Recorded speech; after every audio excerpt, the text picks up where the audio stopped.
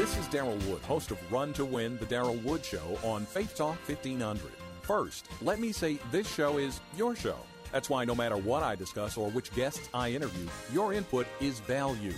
If it's in the news, on TV, or at the movies, whether political, social, economic, or whatever, at some point I'm talking about it on Run to Win, the Darrell Wood Show, Monday through Thursday from 4 to 6 p.m. on Faith Talk 1500. Real life. Real life. Real life. Real life. Real life. Hey, wait a minute. What's the name of your church? Real Life Christian Church. Real life.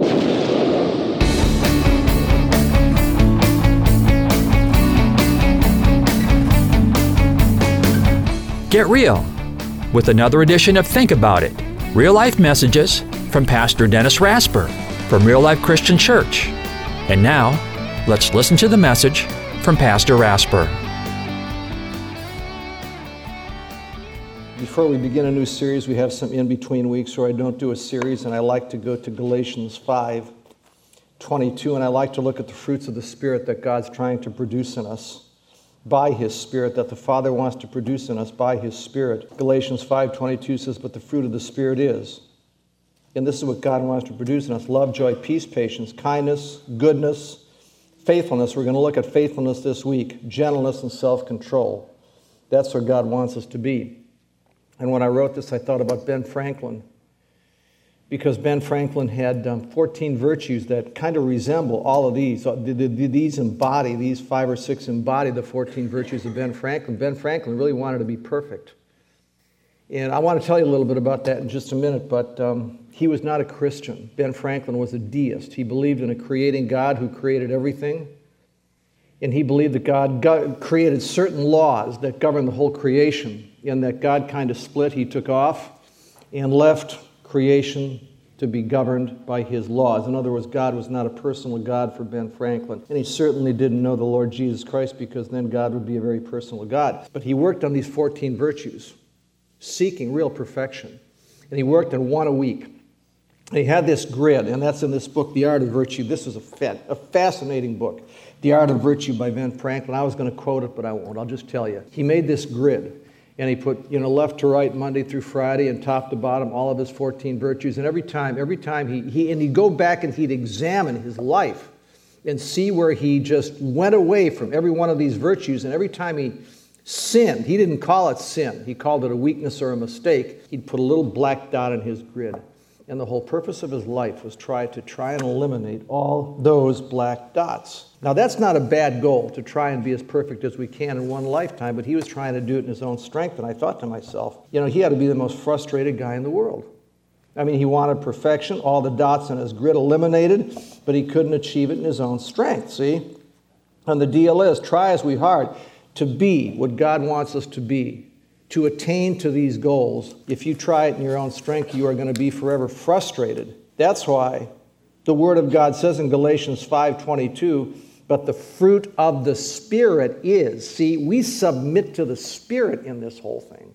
You go before the Father and you say, "I can't, but by your Spirit working in me, I can really do these things. I can become this. I can become patient. I can have real peace, true love, joy, patience, faithfulness. I can be good according to your standards. I can have self-control. I can be gentle." And the Spirit works that in our hearts. Now, I want to tell you how the Spirit works. How does the Spirit produce this stuff in you? You got to have your nose in this.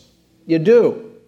Because here's what the Spirit does in the Word of God. When you need, listen, the Spirit of God will, as you read, study, and digest the Word of God, and you should do that daily in your own personal devotions. You do it here, you do it in small groups, neighborhood Bible study, stuff like that. As you get yourself into that Word of God, the Spirit of God works it in you. He does something with that Word. You got to know that. This is how He produces all this stuff that the Father wants you to be. In John 14:26, the Word of God says, "But the Counselor, the Holy Spirit, whom the Father will send in my name, will teach you all things and remind you of everything I have said to you." And that simply means that as you invest yourself in God's Word, the Spirit of God brings principles to your mind. I don't remember chapter and verse. You don't remember chapter and verse from your Bible study all the time. But what happens to me all the time I spend in that Bible, that Word of God, the Spirit of God is developing me. He's developing principles in my heart.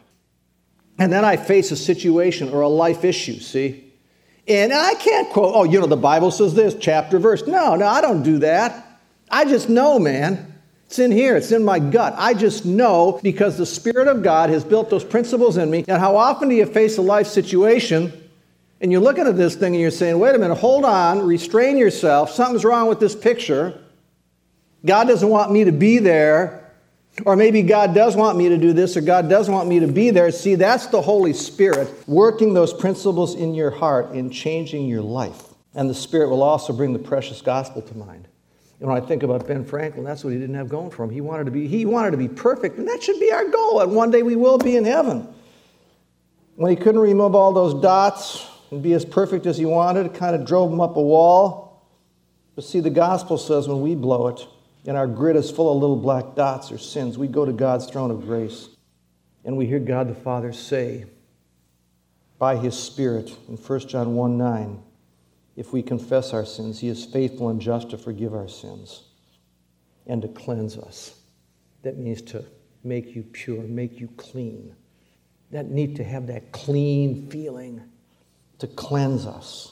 To know we're right with Him, we're acceptable to Him and ourselves. Why? Because He punished that sin already in the work and person of His Son, Jesus Christ. And that's the gospel, and Ben Franklin didn't have that going for him. And so today we want to think about that fruit of the Spirit, faithfulness. And when we think of faithful, sometimes we think of old, You might say, my dog is a little old and a little ugly, but she's been faithful all these years. Or my car's a little old, a little rusted out, stuff like this, but started all these years. My car's been faithful. Well, why not, instead of use the word old, why not use the word proven? It's a better word. My dog has proven reliable. My car has proven reliable. They're dependable. They're always there. They always work. And so as we look at 5 biblical principles regarding faithfulness, we have to begin with this. Faithfulness begins with wanting to be like God because God is faithful. Because God is faithful, we need to be faithful. Let's look at the faithfulness of God. He can be counted on. When I think of the fact that God can be counted on, I take the most obvious promise of God in the Bible. In Genesis chapter 3, verse 15. I try to think of other ones, but I said, let me go to the most obvious one. And what's going on here is the serpent is tempting Eve, the woman, and she would tempt her husband Adam to eat the forbidden fruit. And the temptation was really take the pleasure of the moment, which your eye sees, the pleasure of the moment, over obeying God. And so they took the pleasure of the moment over obeying God. And then God spoke to the serpent and said, I will put enmity between you and the woman. Enmity is lasting strife. I will put this lasting strife between you and the woman and between your offspring and hers. The King James says between your seed and her seed. And he will crush your head and you will strike or bruise, the King James says, his heel. Now 2,000 years later, and this is so neat, the ultimate offspring or seed of the woman came, Jesus Christ. And yes, Satan did strike or bruise his heel because he died and lay in the tomb for 3 days and 3 nights. But he did come back, just like the promise said, and crushed the head of Satan when he rose from the grave. And that promise took 2,000 years to fulfill. All I'm saying is God was faithful to His promise and God sent Him. God has never made a promise in His Word He doesn't keep. Let's go back to paradigms, man. You got to think like that. And the Bible promises, for instance, in Isaiah chapter 2, that God's Messiah Savior will one day rule the world and teach all people from Jerusalem. And there will be no war during this period of 1,000 years. It will be a time of perfect peace where the lion lies down with the lamb and all that stuff and all those prophecies. Man, I trust that. I believe that. I can preach that. I can hold that out. I can hold that hope out to you. And the reason is because God's faithful. I know that's going to happen. If He didn't say it, if He didn't keep that promise, He wouldn't be God. I'm going to go back to 1 John 1:9. God tells me that no matter how great my sin, and this is a promise, no matter how that sin stains my soul, no matter how guilty I feel, or you feel, when you confess those sins, and you trust that God put them in Jesus Christ and He willingly laid down His life for them, they are forgiven. And once they're forgiven, I know and I believe God forgives them, I can forgive myself. And when I can forgive myself, I can go on with my life with confidence and joy.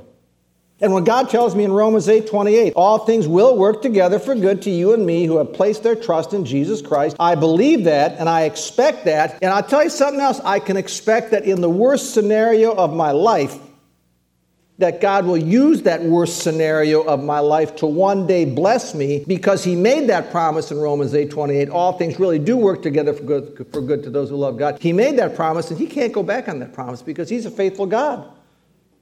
And see, now the second thing, that leads to the second deal, the second point, because God is faithful, guess what? I need to be faithful too. My word has to be good. When you and I give our word, and I think we're losing the grip on this today, our word has to be sacred. It has to be sacred. Today we kind of wiggle out of it. I look at Matthew chapter 5, beginning in verse, 34.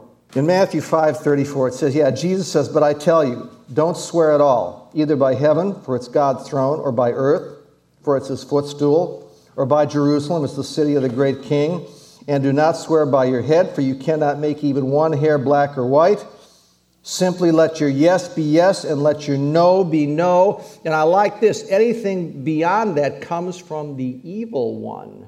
When your yes is not yes, and your no is not no, and your word is not kept, that comes right from the pit of hell. I think that's kind of interesting that the Lord said that. See, the religious teachers would say, "Oh, I swear by heaven." And that sounded so good. I swear by heaven, or I swear by earth, or I swear by the hairs on my head. And you know what Jesus said? He said, don't swear by anything. You shouldn't have to take an oath. You shouldn't have to say, I swear at all. He said, your word should be good enough.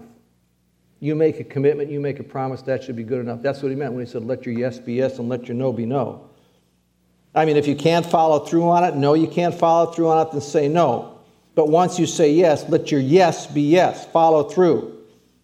I mean, this is huge. This is big. I mean, if you're overcommitted, say no. I mean, Jesus said no when he had to. But the thing you got to know is the Bible records many more yeses than it does no's. And I like to put it like this. When I say yes, I mean, I'm always tempted to say no.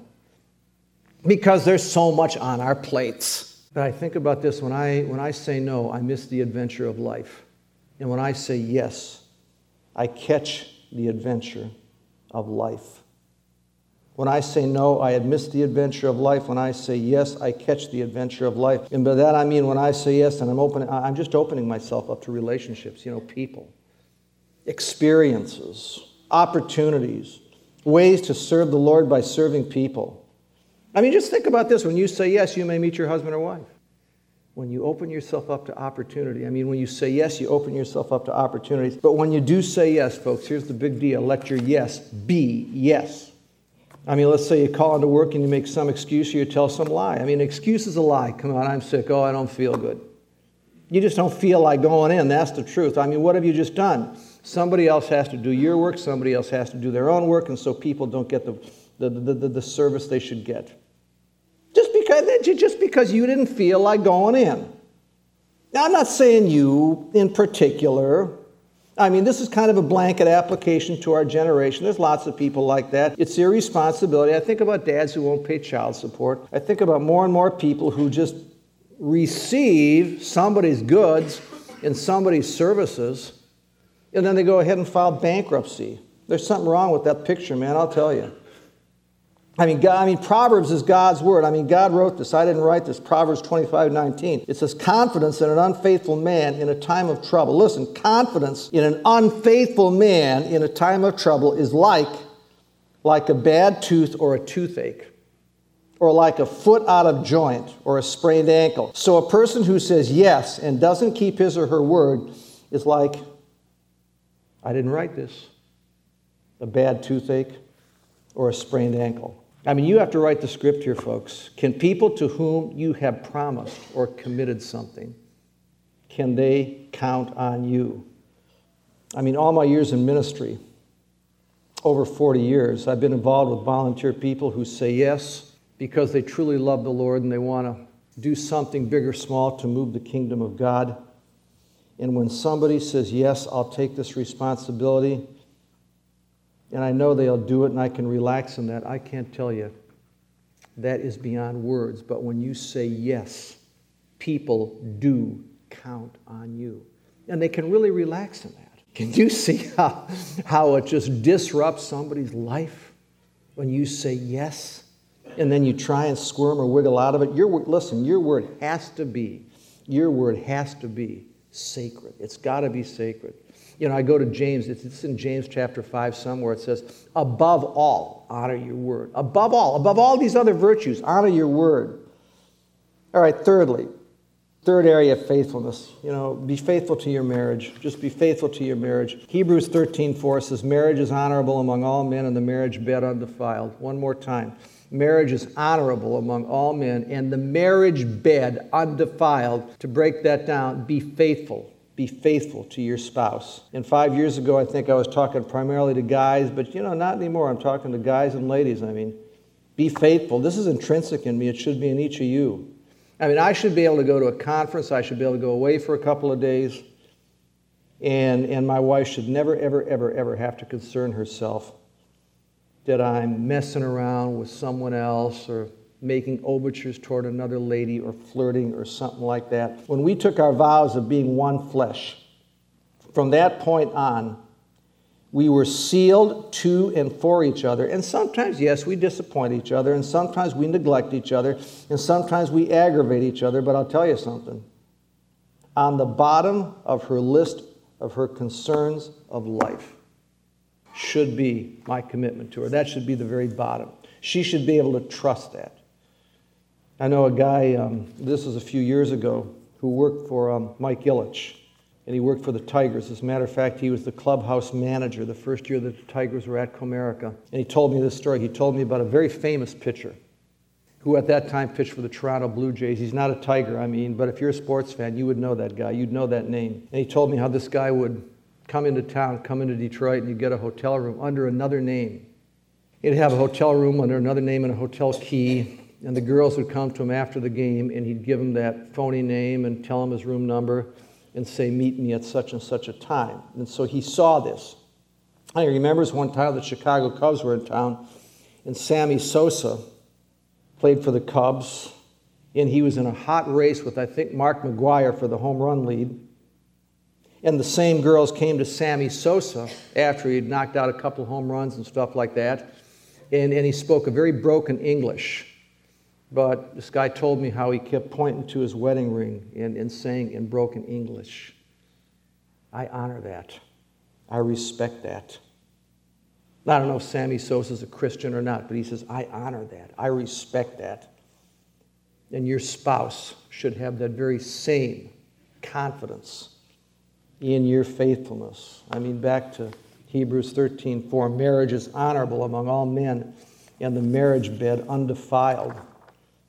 Let's look at using our gifts faithfully. And this goes back to Psalm 139, and this is verse 14. And maybe you remember this, Psalm 139:14, David says, I will praise you because I am fearfully and wonderfully made. Well, you trace that Hebrew word fearfully, it really means uniquely or one of a kind. And so when David says, I will praise you because I'm fearfully and wonderfully made, he says, you made me like no other creation. In short, he's saying that the Word of God is saying there is nobody like you. Out of all the people God ever created, you are the only one like you. We don't think about that. We don't think about that enough. All of life is almost a paradigm. It's how we think. God's given you and me gifts and talents that nobody else has. He's given you a gift and talent mix. How many people have lived? How many people has God created? Man. Out of all the people ever created, you have just the right mix of gifts. And that a gift is something you get after you come to faith. But talents, gifts, personality, nobody exactly like you. You are that unique and that special to God. And this is Ephesians chapter 3, verse 2. God inspired Paul to write this. Paul wrote, I have received a stewardship given to me, listen, by the grace of God, for you. So I asked myself, then what is a stewardship, or what is a steward in the Word of God? Well, a steward is a manager. And so God gives us everything. And some people have a hard time with that. We'll talk more about that next week. But God gives us everything. And how we manage what God gives us, which is everything, is stewardship. And so if God gives you everything, that means you're a steward in every aspect of your life. All of life is stewardship. What we do with our gifts, we are accountable to God for what you do with your gifts and talents. It's a stewardship. Are we faithful stewards? And when Paul wrote this, the deal is that he didn't have all the gifts and all the talents, but he writes to the Ephesian church and he says, God's given me certain gifts, not all of them, to somehow bless you in this place. God gave me what I need to bless you in this place. I don't have all the gifts. Paul wasn't expected to be everywhere and have all the talents. But God did place him in that place to use those gifts faithfully and to his glory. And that speaks volumes to me because, and I think it speaks to some of you too, because we put so much pressure on ourselves because we think we have to do it all. And God gave you certain gifts to use in certain circumstances, and he will equip you.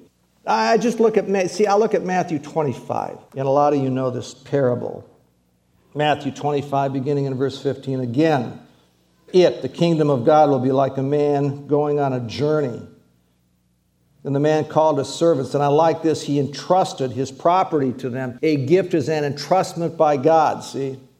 And to one he gave 5 talents of money, to another 2 talents, and to another 1 talent, each according to his ability.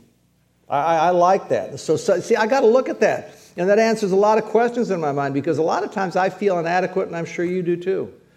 But God gave 5 to some, 2 to others, and 1 to others. And some people say, well, I'm not cutting it where I am, so I guess I'm the person with 1 talent. We blame God because he didn't give me 5 talents. That's absolutely ridiculous. I mean, God gave you what you need for what he's called you to. And if you are faithful, God will bless and multiply that talent. And I need to learn that, and you need to learn that. I mean, if you give God whatever talent or gift he's given you, you will see, I promise you, you will see multiplication. You will see results in your personal life, in your home, in your job. I mean, the guy with 5 and the guy with 2 talents used them to the max, and what did God say? We're talking about faithfulness. Well done, you good, King James, thou good and what? Faithful servant. And what did he say in verse 26 of Matthew 25 to the one guy who had 1 talent and buried his talent? He said, you wicked and lazy servant. See, this is so huge to me. We got to quit saying, I'm not equipped to handle this. God, you led me into this, but I'm not equipped. God would never do that. He would never do that. You give God the talents you have. I'm learning this. And if it's 1, you give him your 1. If it's 5, you give him your 5. If it's 2, you give him your 2. And God's going to use those talents, and he's going to multiply them, and he's going to bless them. As a matter of fact, you have a job. I think the best place to use those talents and gifts is your job, because I look at Colossians 3, verse 23. He's talking about employees here. He says, whatever you do, work at it with all your heart as working for the Lord. You know what it means to work with all your heart? It means to trust God has you in that place, in that circumstance, because he wants you there. And while you're there, regardless of who your boss is, regardless of how much they're paying you, give 200% and use your gifts. Maximize those gifts and quit saying, oh, if I only had this job, if I only had this job, if I only were here, if I only were there, all those if-onlys, cut those if-onlys and give God your heart. Give him your very best where you are. Listen, faithfulness depends on what you do with what we have, not what we don't have. God knows how he made us. He knows what he put into us. And get this now, he does not expect you to produce where he has not gifted you. That is such a hard lesson. Such a broad topic, this topic of faithfulness, but I want to just touch on about being a faithful friend. What kind of a friend are you? Can your friends count on you? God has so much to say about friendship, especially in the book of Proverbs. I look at Proverbs 17:17. This is just one of many verses. The Word of God says, a friend loves at all times. A friend loves at all times. And I like this, and a brother is born in adversity. It means when adversity comes, the one who is faithful and stands with you and won't escape, won't run, won't dismiss himself or herself from the situation is not a true friend. You will know who your friends are in adversity. They will come to your side and they will stay, they'll be like a brother or sister. They will stay through the whole deal with you. Well, let me just read something that somebody sent me. Simple versus real, friend. A simple friend doesn't know your parents' first name. A real friend has their numbers in his or her address book. A simple friend will come to your party and bring a dish to pass. A real friend will come early and help you cook and stay late to help you clean. A simple friend seeks to talk with you about your problems. A real friend seeks to help you with your problems. A simple friend thinks the friendship is over when you have an argument. A real friend knows it's not a friendship until you've had a fight. A simple friend expects you to always be there for them. A real friend expects to always be there for you. Are you a faithful friend? Think About It is sponsored by Real Life Christian Church. Real Life Christian Church meets in Endeavor Middle School, 22505 26 Mile Road, just west of North Avenue in Ray, Michigan. Sunday service starts at 10 a.m. Visit us on the web at rlcc.us. Never miss a single message from Pastor Rasper. Just go to faithtalk1500.com and download the Real Life Podcast. And until next week, may God's Word do a work in you.